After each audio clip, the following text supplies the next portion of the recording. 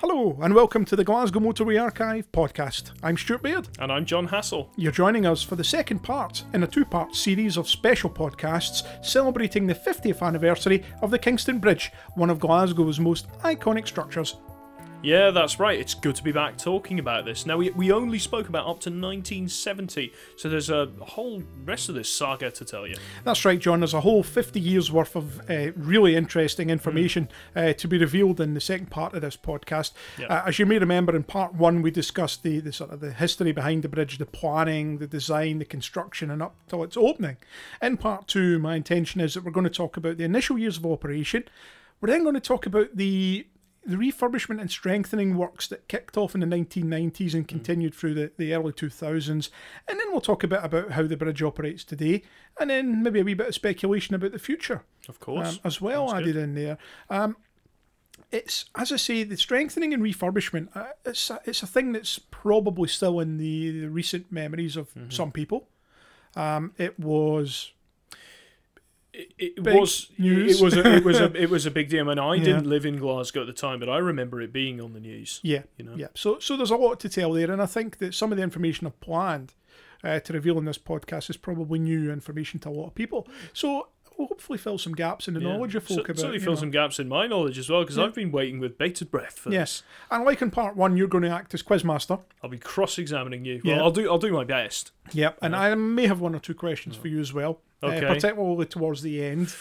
I don't know, Stuart, you might have got all your bases covered. I might not have too much to go on here, but I will do my best. Well, if you'll not, just- I will just be the nodding dog. Yeah, I doubt that very much. We'll see how Okay. we go anyway, and we'll tell you a wee bit about the celebrations that we have lined up for the Yeah. anniversary date as well in this podcast. Okay, so let's get into it. Yes, let's do it. I've got plenty of papers here in front of me, many more than usual. We need a bigger table. It has to be so, yeah. Many more. You've got quite a lot there. Now, we have thoroughly enjoyed researching the history of the bridge. Yeah. I will be the first to admit that prior to this anniversary coming up, we had some knowledge of the bridge, but not anywhere near as much information and detail behind it as we have, say, for Woodside and Townhead Of and the course. Renfrew motorway.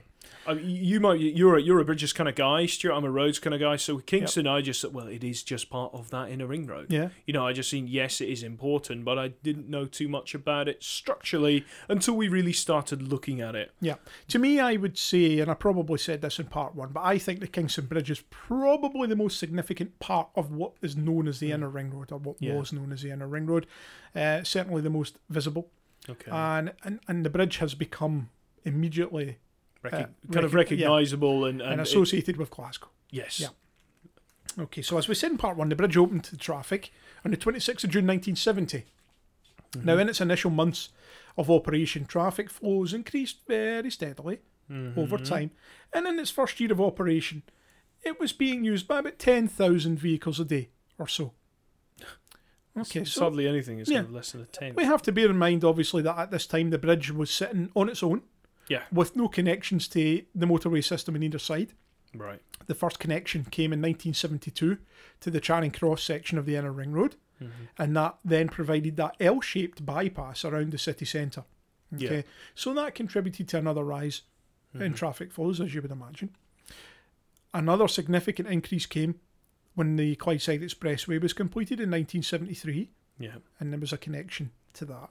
That's right, because Kingston Bridge on the north side ties up very well with the Clydeside Expressway. Yeah. Then we saw another small increase in 1975 with the completion of the first stage of the Monkland motorway, which extended the M8 from Townhead to Cumbernauld Road to the A80. So the traffic coming in from Stirling and Cumbernauld and places in the north. So again, a better connection still. The route's almost becoming strategic now, isn't Yep. it? Yeah. And then in 1976, in the autumn of that year, when the Renfrew motorway opened, Yes. that completed the missing link between the end of the bridge on the south side And the Renfrew bypass. and the Renfrew bypass at Hillington. So traffic flows obviously went up quite a bit then. Yeah. And finally, in April 1980, when the final section of Monkland motorway was completed across the city as far as Baillieston, that completed the cross-city route, and traffic started to really climb up at that point. So much so that by the summer of 1980, 80,000 vehicles a day were using the bridge. Yeah. Okay. Now, coincidentally, congestion started to appear on sections of the inner ring road from the summer of 1980. Okay? Yeah. And it was for that reason that they had originally anticipated that the south and east flanks of the inner ring road, as we've talked about in other podcasts before, were due to be completed.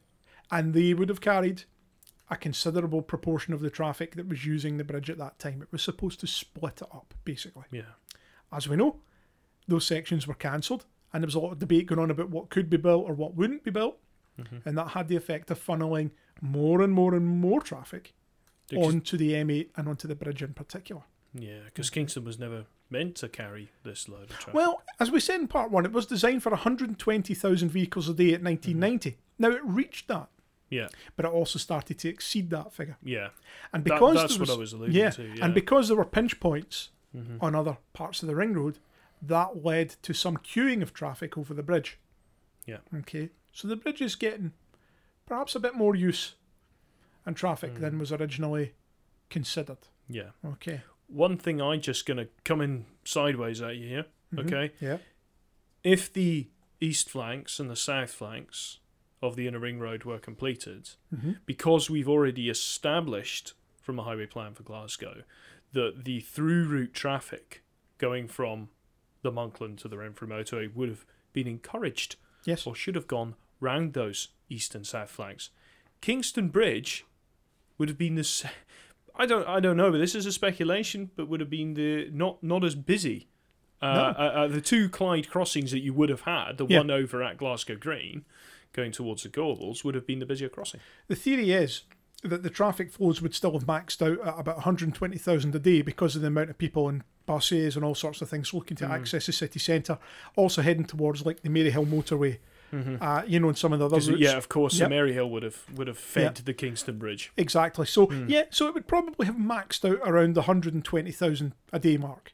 Yeah. Okay, rather than continuing exceeding to that if we had this other crossing. So that by a stage of the 1990s, it was over 150,000 vehicles a day that were using it. Okay. Now, the first years of operation were relatively smooth. The bridge was well used. It was well regarded. Well maintained. It was well maintained, well looked after. Okay. But all was not well. Okay. There were one or two structural issues with the bridge, and it was almost a victim of its innovative design and the nature of the bridge that it was, in the sense that it was post-tensioned, it was a large span, slender.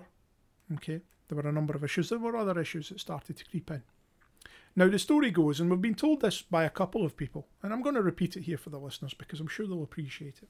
Okay. The story goes that the first time that anybody at Strathclyde Regional Council, who, I should say, had taken over maintenance and ownership of the bridge in 1975 when Glasgow Corporation ceased to exist after local government reorganisation, it said that the first that anybody was really aware of a particular issue was when a woman had sent a letter in to the Roads Department, a member of the public, had sent a letter in asking a question which said, "When I'm on the bus every morning going to work, I'm fascinated by the fact that the zip at one end of the bridge is always open, but the zip at the other end of the bridge is always closed." Zip? Is she talking about the cone joints? She was talking about the bridge expansion joints. Right, okay. So, people in the Roads Department were like, "No? Alright, okay." So someone was sent out to have a look at it. And it was found that the south expansion joint was fully open and the north expansion joint was fully closed. Now, that shouldn't really be the case. No, it should have been about 50-50 open either end. Obviously, allowing for that contract, because to me that'd be, why is it constantly one way? That's right. Something's not right. Yeah. Okay. So the normal expectations of behaviour of a bridge weren't really indicated through the expansion joint. Okay. So that was noted right away. By the early 1980s, there were some other structural issues that had been identified. So in addition to the expansion joints, it was noted that at the North Pier, so the main support on the north side, so that's the one that sits at Broomielaw, the one with the big swimmer mural on it now. Yeah. It was found that that North Pier had rotated slightly to the north. And the cutwater, which is that rocket-shaped piece of concrete that you see coming down the outside edge of the bridge on both sides, that was leaning to the north. So it was pointing towards the Mitchell Library. Okay. At the same time, it was noted that some of the concrete at the base of it was crushing, and it had exposed some of the reinforcement bars within the concrete as well. And the north quay wall, so the quay wall of Anderston Quay, which had timber piles and a masonry wall, the masonry was found to be cracking, and the timber piles were found to be bulging. Okay, so yeah, no alarm bells ringing. You're thinking, okay, clearly a problem here. And how many years, Stuart, was this roughly? So this all started to be identified from about 1989. Right. Okay. So Kingston had been open for a while at this stage. Oh yeah, a good 15 years minimum anyway before they started to become aware of some significant problems. Now that wasn't the end of the story, because it was also found that a bit of a dip had formed at mid-span. So in the middle of the bridge, directly above the middle of the river, the arch of the bridge had sunk slightly. Okay. Right. When you can I clarify a dip or a plateau of it, in so to speak? Because I mean, a dip would be something you'd feel in the car. Yeah. It would go boom, boom. No, this wasn't the type of dip that you would feel in the car. So it was over a long distance. So it was flattening out almost. Enough that it could be seen to the eye, standing on either of the banks of the river looking up. You would see that the nice curve that was there originally had sagged a bit. Okay, so you're thinking, okay, that's not quite right. As a result of that, on the lower faces of the concrete arch, so the soffit of the bridge, there were stress cracks were showing on parts of that as well. Okay, that's one set of problems. Yeah. There was another set of problems which were not entirely related to the behaviour of the structure, but more of a result of the design of what had been put in. Now, the first of these, or perhaps the most urgent of these, was those nice aggregate finished precast panels that we talk about that were round about all the railings and the copes. Yeah, that's right. All the ones with the small stones and things to look nice. Just for people listening, can you explain what copes are? Yeah, so that's the section where the bridge parapet system, which is the railings that stops vehicles going over the edge. Yeah. Okay, so the cope is the edge of the bridge, upper edge of the bridge, where the parapet system is mounted to. Okay. All right. So originally there were nice precast panels all around the edges of these features. Okay, to make it look nice. They had no structural purpose. They were an aesthetic thing. They were just bolted on. They were bolted on, and as I think we mentioned before, that the road heating system that was installed didn't entirely work. Yeah. And they switched to using salt when they were, gritting the bridge in the winter if there was snow and ice. That salty water started to get into these precast units and cause them to break up and spall and eventually dislodge. And sections of them were falling onto areas beneath the bridge. Yeah. Some into the river, some onto roads, some onto footways. Walkways, and some cars were damaged. Okay. Also, there were a couple of high-profile incidents where vehicles actually breached the vehicle parapet system. So, buses, trucks, for example, heavier vehicles, when they were hitting the parapet system at certain angles, rather than being held on the bridge, the system was bursting open and the vehicles were falling through.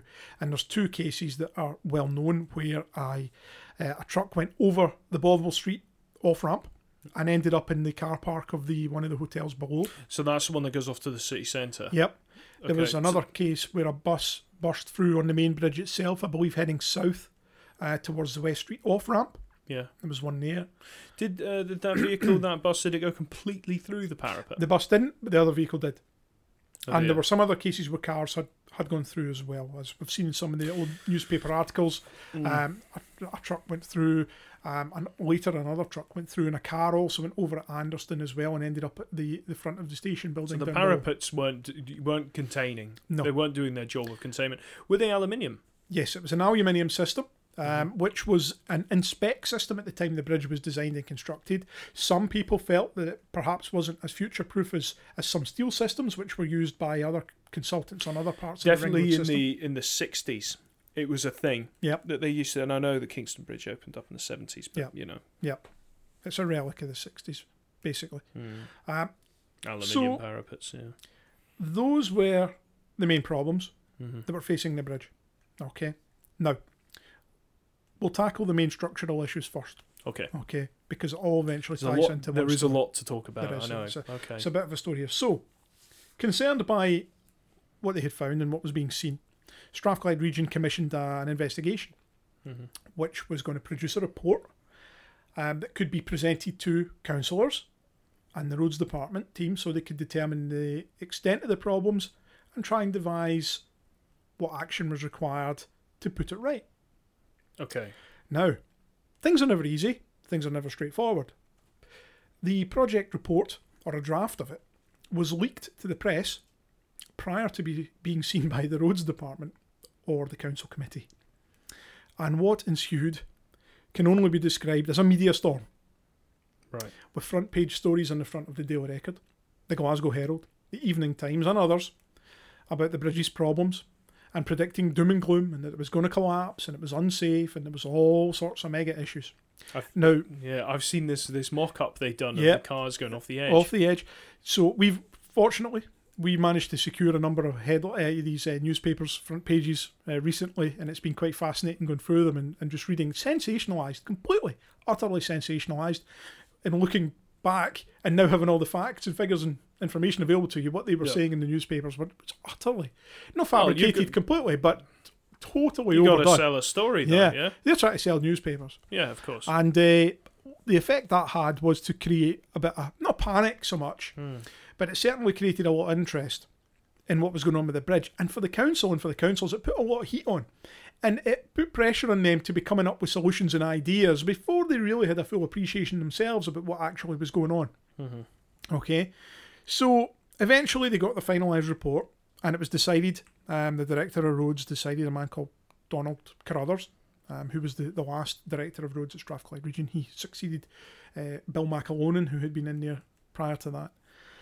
It was decided that they would create a project team and put together a project team which would be made up of experts, not only of council officials, but also of experts from academia, consulting engineers in the private sector, and also some contractor input as well. And they were going to try and devise a programme of works, remedial works, that would put all these problems right, but also to assist them and to enable them to fully understand the problems that the bridge was having. Yeah, of Okay. course. Yeah. Now, the first thing that was deemed essential was really a monitoring system, because they needed to know how the bridge was behaving. So this expansion joint was still shut at one end and open at the other. So the first thing they did, and this was around 1991, was to install a monitoring system on the bridge and its approaches to try and determine exactly what was going on. And this was remote monitoring. Now, that's a fairly commonplace thing today, but not just so much then. It's called structural health monitoring That's right. these days. Yeah. So that would monitor the bridge temperature, its movements, the external air temperature, wind speeds, and most of these sensors were installed from the outside, basically by drilling into the bridge and fixing them. They also installed a number of prisms and things like that as well. Yeah, you know, so you see the guys with the theodolites Yes. or the levels beaming lasers at things to get an idea of distance and if things have moved. So there was a lot of that went on as well. And that all started, as I said, around about 1991, 92. So they started to get figures. Now, this real-time monitoring system was providing data every 15 minutes, okay, to computers back at the office. So they were able to monitor frequently and instantly what exactly was going on with the bridge. And this was like early 1990s, so pretty Yeah. cutting edge stuff for that. That's right, yeah. And there was more than 30 of those points installed originally. Okay. You know, so there was quite a few. So in terms of figures, there was 36 digital movement sensors, 16 reflecting prisms, and 128 thermometers, and a wind monitor. Okay. So, you know, a fair amount of... To give kit them the there. idea of what's going on with the bridge. Yeah. Okay. So once they started to get all this information coming through, they were able to start saying, okay, this is what's wrong with the bridge. We're going to have to rectify these problems, and how we're going to do it, and how much, crucially, is it going to cost? Because that was a big thing. So, really, the first priority was the quay wall. So the quay wall at Anderston, as they had found, was it wasn't at risk of collapse, but there was a worry that if the pier was to continue to rotate, that it could wash out the quay wall, and that would allow water into the Compound the problem. yeah, Yeah. that would allow water into the base of the foundation and whatnot, and maybe wash it out, and then that then could become a considerable problem. So they brought in a whole load of rock anchor, So big rocks getting placed in the river on both sides against the quay wall just to shore it up, provide some stabilisation. And they also had a contract where they jet grouted. So they basically injected liquid grout into and around all the open space around the foundation. The voids and everything. Yep. I mean, just to explain to people what grout actually is, that's a kind of cement type material. Exactly, that you put in kind of like a slurry. Exactly. Commonly used with his own mine workings and things like that to fill them up and secure them. And that's what was done here around about the pile caps and the foundations to secure all that. So all that was done. So that took some immediate pressure away. Okay. So they continued to devise a number of works and tried to gain an appreciation of exactly what was going on by the bridge, with the bridge. And this is where a lot of people who follow us often ask the questions, okay? Because in 1993, lane 2 of the bridge on both carriageways was closed to traffic.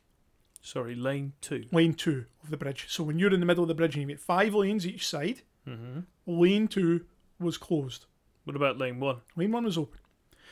Lane 2 was closed because there was a concern if the bridge was overloaded by traffic. So if it was, if there was some kind of incident and there was a lot of 40-ton vehicles sitting on the bridge in the middle, worst case scenario type thing. The bridge itself could actually lift at the ends, because the bridge is resting on bearings and supports. There was a worry that the bridge could actually lift and potentially come off the bearings and fall over. Okay, so what they did was they thought, right, okay, let's restrict some of the traffic that can move over. We'll close this lane on each side and we'll bring in a whole load of concrete ballast to sit on the bridge at the ends to weigh it down, basically. Okay, so Kentledge, basically. Yeah. Okay, about 100 tons. And it was temporary concrete barrier that they used. It was something simple. It was stacked in about 3 layers at each of the 4 corners.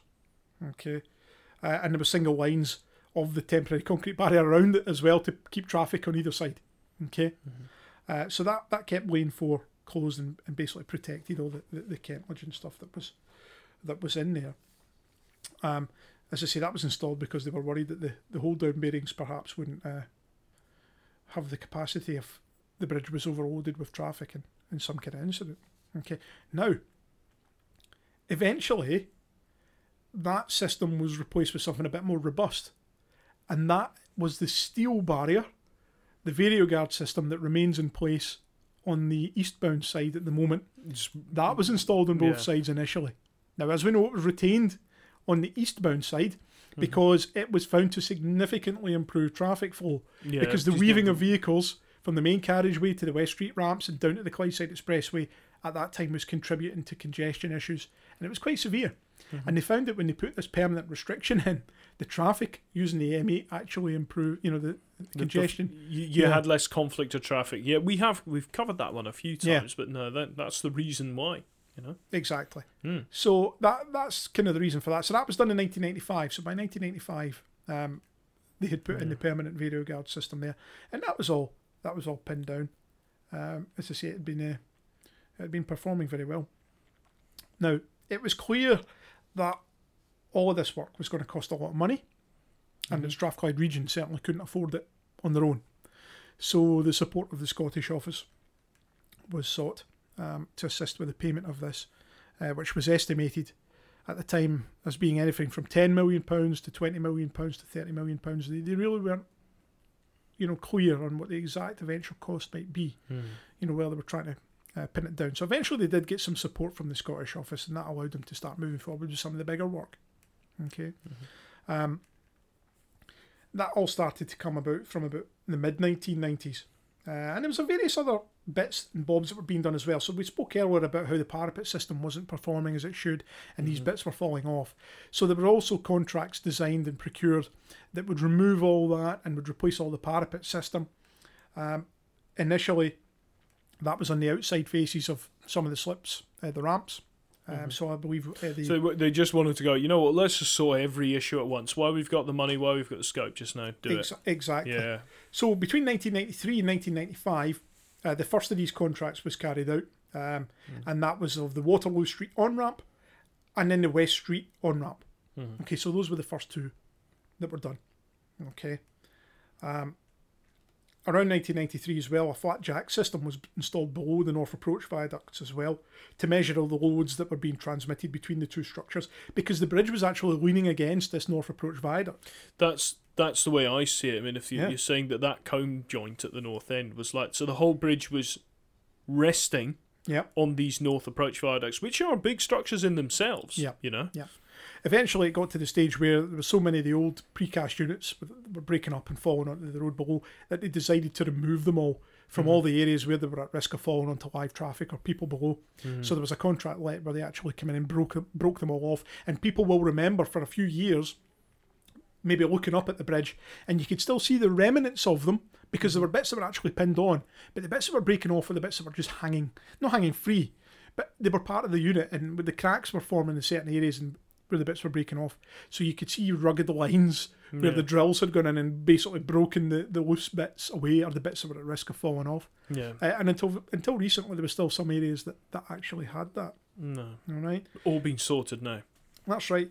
So the biggest contract of the lot really was the main bridge strengthening works. And they took place over a 4-year period from about 1996 to the year 2000. Okay.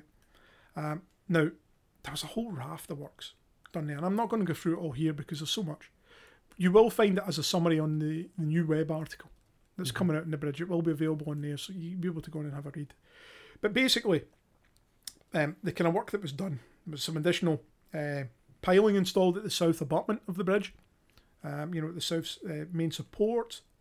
Shuffling my notes here because there's so much to tell you. Then there was additional post-tensioning installed within the bridge. Now, post-tensioning is basically long strands of wire and cable and steel that are pulled tight, that go through a bridge like Kingston Bridge type, and it holds it up. Basically, it gives it strength. Okay, so these cables are pulled and anchored at the ends. It's a bit like a suspension bridge, but on the inside. Exactly, it's like a big elastic band. So if you were putting an elastic band through a tube or something, and you were pulling it tight at the ends, it would straighten the tube out. Straighten out. Yeah. And that's exactly what post-tension is. So although the original bridge had a degree of that, it didn't have enough.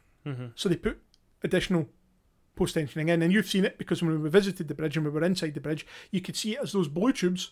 Yes. That are all the strands all tied together, going all the way through, and there's several of them going through.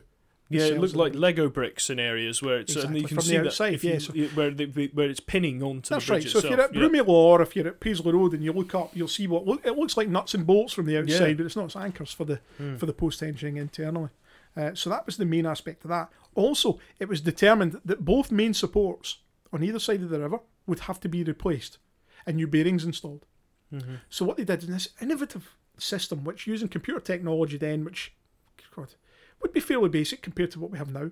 Yeah.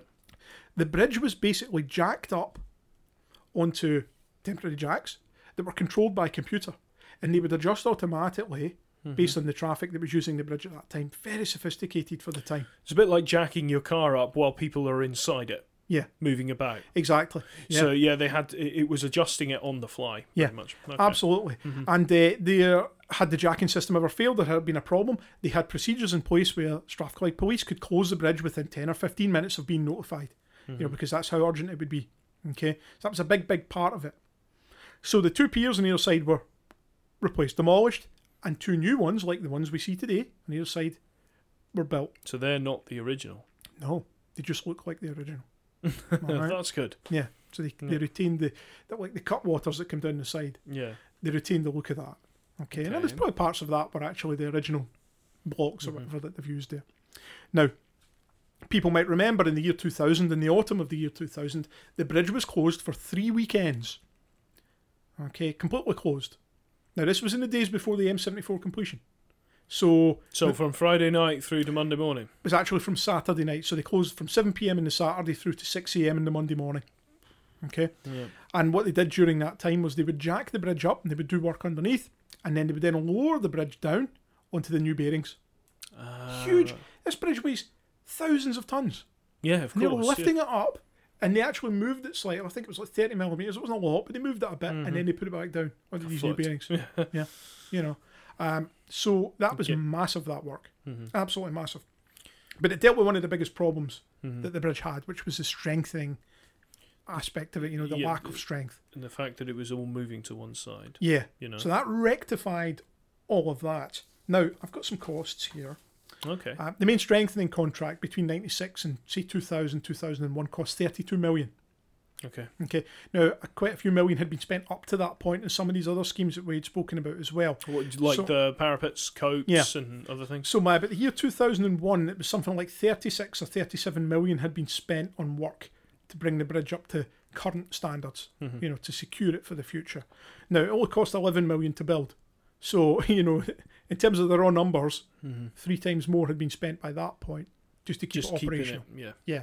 Okay. Did they have a choice, Stuart? No, they didn't have any choice. And Because again, they didn't have the M74 completion back then. And the ongoing dithering about the M74 and whether it was going to be completed and when and where and all the rest of it, that delayed the completion of that, as we know, until 2011.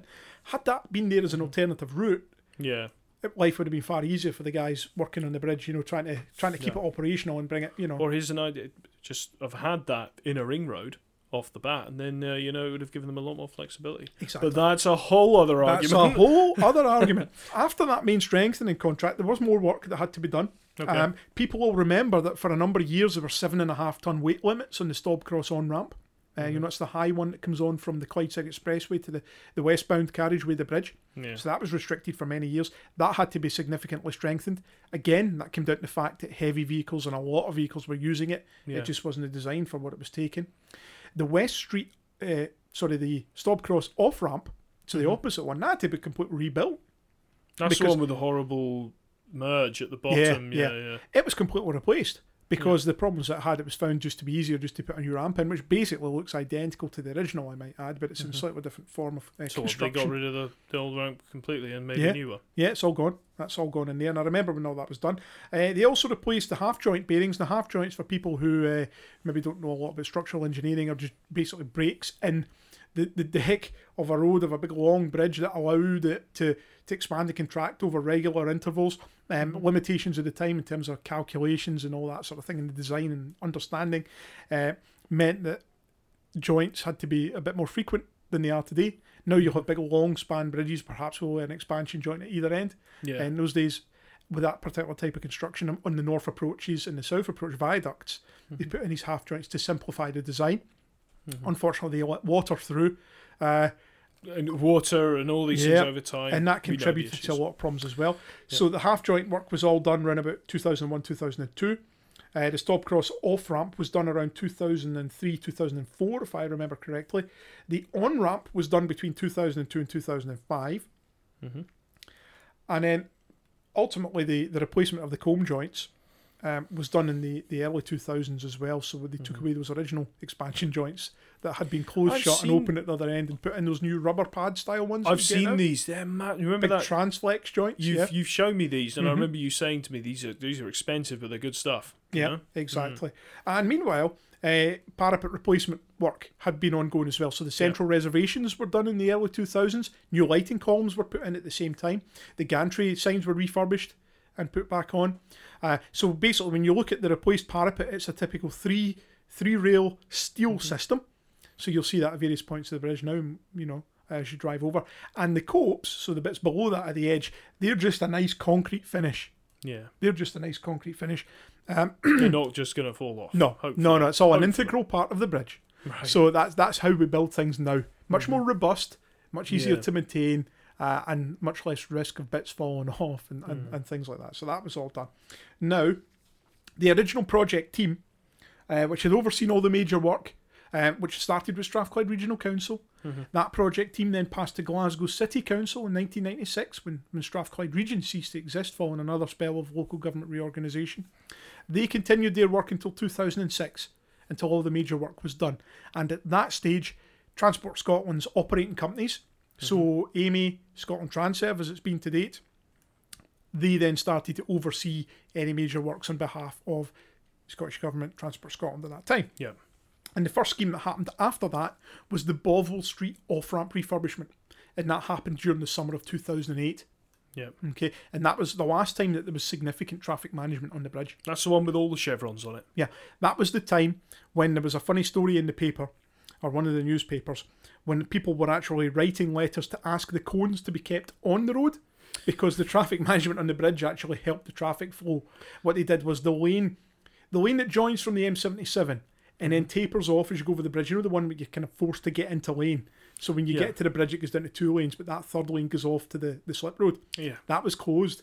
So what happened was the traffic coming off the M77 was forced in to merge as it joined the M8 rather than being able to continue in a lane.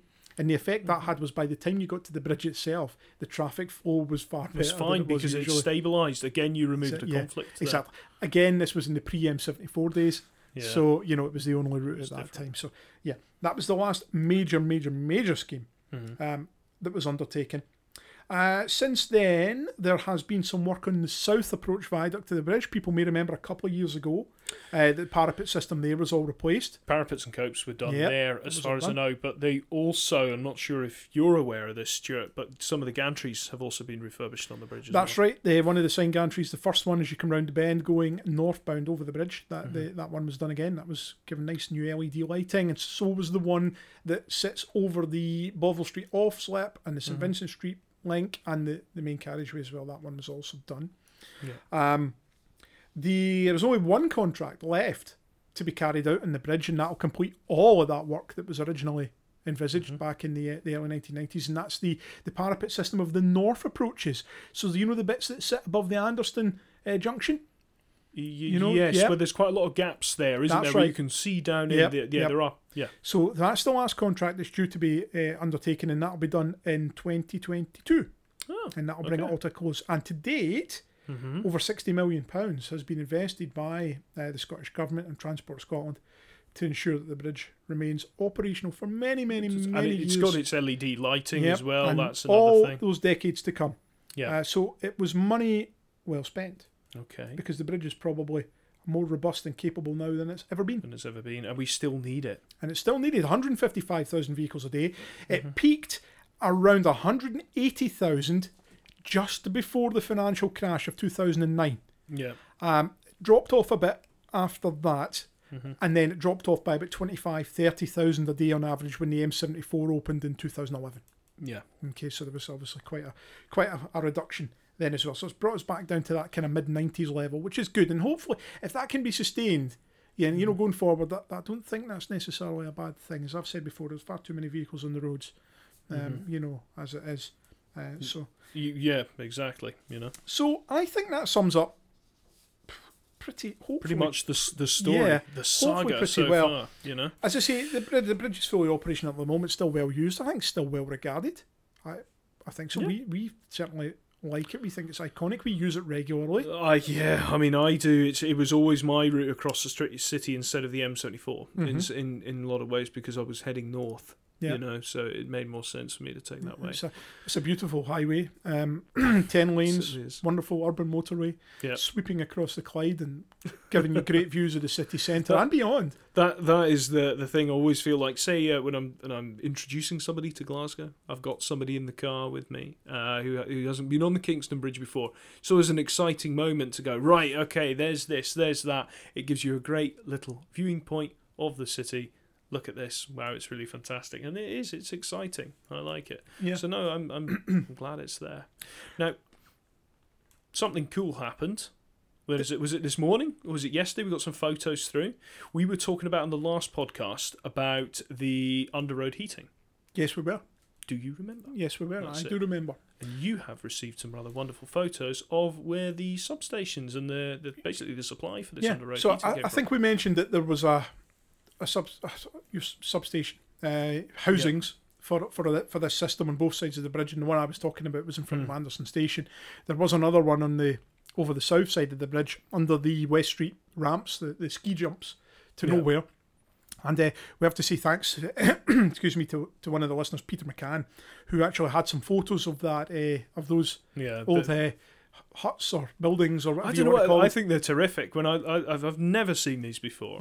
So no, Peter's photos are great, and I was looking at them going, do you know, I would never have guessed what they were. You know, with these kind of things, I just think there would be cabinets surrounded by palisade fence, or in some nondescript red brick building somewhere, and you wouldn't know what it is. Yeah. But they're quite unique. We've got a couple of photos of how they looked at day one as well, which are probably going to be shared in the next week or so. So watch out for them. But no, thanks to Peter for sending those over. We'll certainly keep them in the archive. We'll keep them for future reference. And thinking about the future, then, where do you see the bridge in 25 years' time?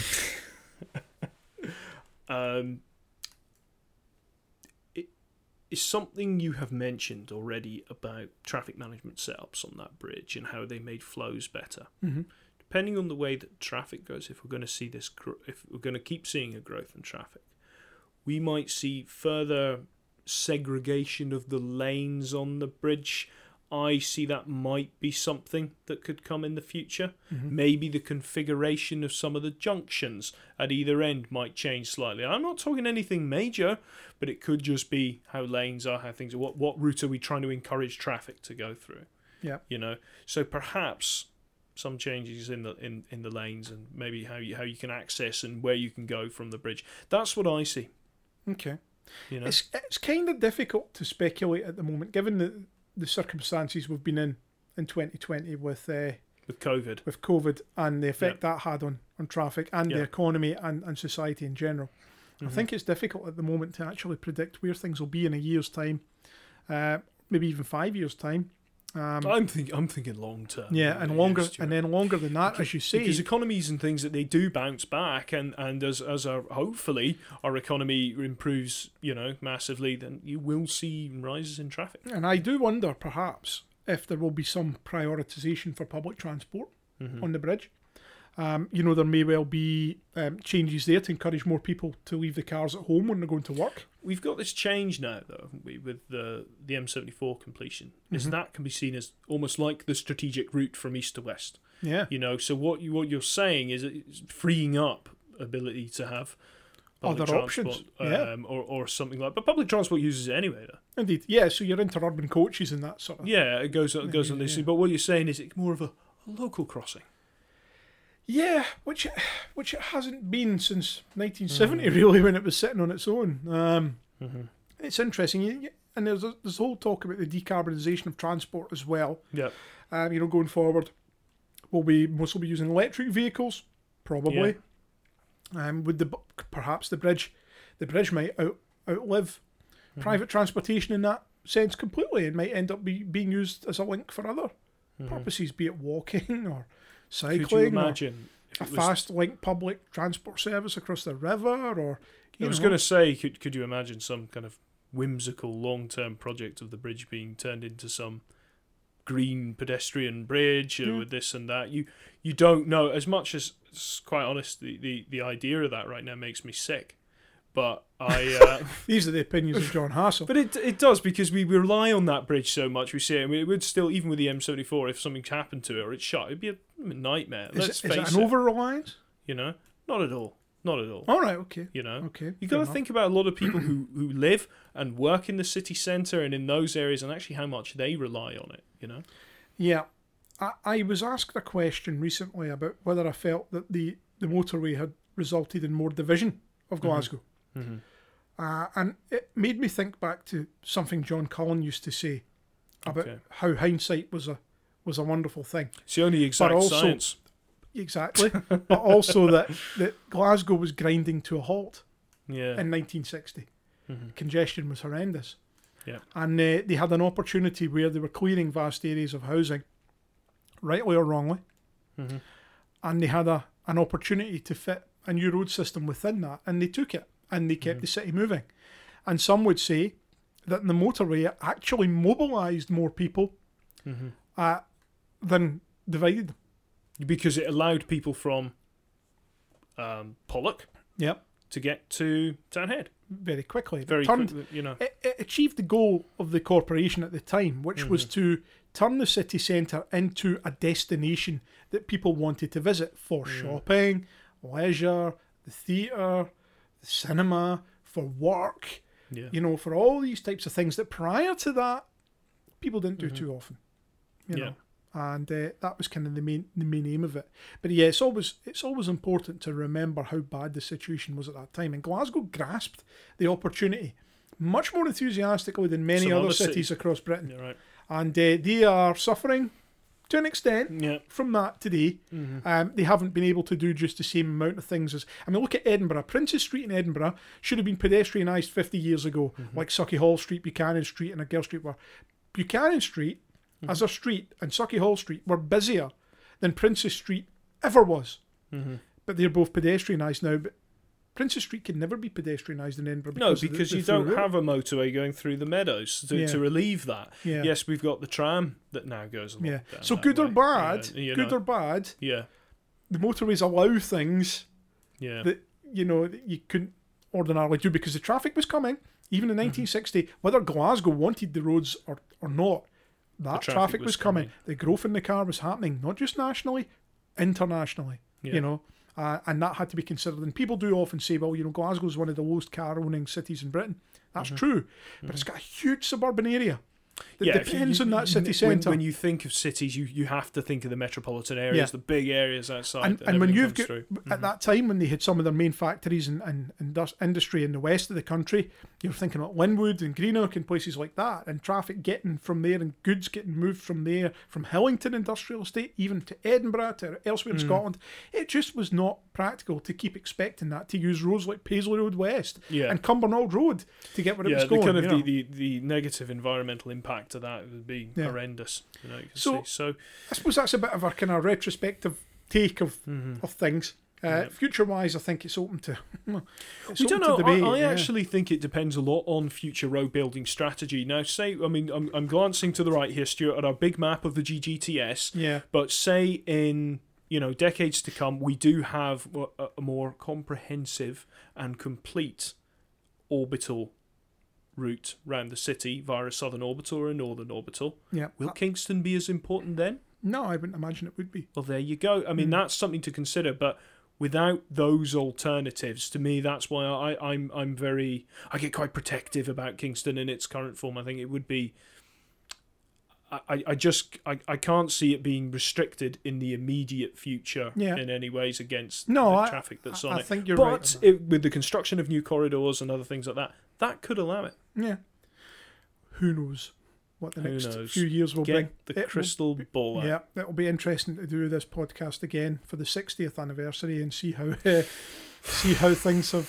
I thought you were going to say my 60th birthday there. But well, that's only 8 years away, so... yeah. Feels like it. So yeah, be interested to see. Anyway, let's talk a wee bit about the celebrations. Yes. Because we mentioned briefly in part one that we did initially have some big ideas, but unfortunately the circumstances this year have kind of put all that on hold. So we focused our attentions on social media and digital means instead. So I think I mentioned before, but we'll cover again. We have a new web article being released.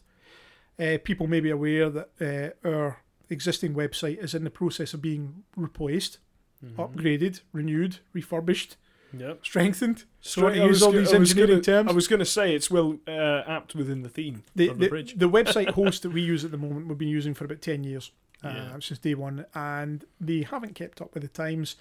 And that's left our existing site maybe just a wee bit behind and a wee bit deficient in certain areas. Where it was really lacking, and I think some of the listeners might even agree with this, is on the mobile versions. Yes. Particularly because a lot of people, I mean, I do it. I spend most of my time on the internet on my phone rather than on the computer. Yeah. And habits have changed. So when the website was created, people were mostly desktop based for that type of browsing. And our website isn't ideal for mobile, so that's why we are changing it. So to get back to the point, so we're in the process of changing the website, and I'm delighted to say that the series of articles that we're releasing to celebrate the anniversary will actually be in the new format on the new host page. So they'll be fully mobile compatible. Yeah. And it's a whole series of articles covering the inner ring road. Now, you may have seen some of the inner ring road articles on the existing website. Well, this takes that and it expands upon it and puts more detail behind it, and new images and new photos and new details just to enrich. The images are cracking. We have got stuff on there that you haven't seen on the old site. Absolutely. So new graphics and all sorts Don't just of think, I've read about the inner ring. No. Go on that and see. And the Kingston page is brand new because we've never had the Kingston page before. So that's going to be on there. There's going to be a wee bit about the south and east flanks as well. But the Kingston part's going to be the main point of it, so So- that'll be revealed. Go there for Kingston. But Yeah. you've just mentioned something that I know a certain faction of our followers and listeners really like, which is the unbuilt stuff. Yeah. So saying we're going to have some stuff on that south and east flank as well. Oh yeah, as well as Townhead, Woodside, Does that Charing include? Cross. Does that include all the maps? Well, I don't know about all the maps, John. All but the maps? Some of the maps? There'll be some of the showing maps. showing where the route went, because we do get asked a lot about. Oh this, yeah, and there'll you be know? some scheme development maps produced and No, that's provided fine. as Sorry, well. I just wanted to represent some Yeah. of the people that do have the interest in Oh, that. yeah. So But on the Kingston page, there'll be a Okay. whole load of brand new info, new photos, new graphics, new Good. details, as I mentioned earlier, the summary of the construction works and refurbishment works that were carried out. So look forward to that. The commemorative booklet that we've produced that we mentioned the last time, yeah, which is stunning, absolutely stunning, absolutely amazing. I concur. I think it's great. Yeah. Produced in collaboration with Transport Scotland and with the assistance of Patrick Jordan, a wonderful guy who's helped us with some of the design concepts and things and the production of that. So we thank him for that. That's all coming in. That'll be available to download from that page as well. Later in the year, when the circumstances, the situation improves, there will be a published copy, printed versions glossy. available. Yeah, Yeah. glossy brochures, and they'll be available. But we'll let you know about that nearer the time. Obviously, we have the podcasts. There are some other surprises lined up. I'm not going to spoil them now because this podcast will go out just before the anniversary. Okay. So I encourage you all to stick with us. If you want to know what we're doing, you need to follow the hashtag KingstonBridge50. That's the hashtag we've used, or we're using for all our posts across Twitter and Facebook and Instagram. So if you follow that, you will know what we're posting and when. But there's a lot of really good stuff. There's a whole series of photographs that we found recently that show the bridge on opening day. And there's a few of them going to be revealed. And I'm sure they will be enjoyed by everyone. Yeah. I'm sure they will be. I'm looking forward to it. I'm looking forward to sharing stuff that people haven't really seen. Exactly. Always good. Yeah. Any more questions for you, Mr. Hassel, before we round I this one think up? that's about covered. I give you a pretty easy run of it. Yeah, no, I think you did. Again, it's one of these subjects, a lot of information, but not really a great deal. I knew we only had so much time. I Yeah. didn't want to interrupt you too much with your No, what looks but- like a tome of paper Yeah, there. I mean, it is. There's pages and pages and pages. And no doubt I've missed things, and there Yeah. are probably some details. So you have to check out that web article to make sure you get, 100% of the facts. We, of course, will be doing the podcast again. If you have any questions about Kingston or anything like that, please don't hesitate to get in touch with us. Yeah, Ask us. We will do our best to answer. yeah. And we will be back very soon with Mm-hmm. another edition of the Glasgow Motorway Archive podcast. Yeah. We'll have a whole raft of exciting topics coming up between now and the end of 2020. And I'm a whole sure- raft of research required, okay? So Yeah. it's work from me. Yeah.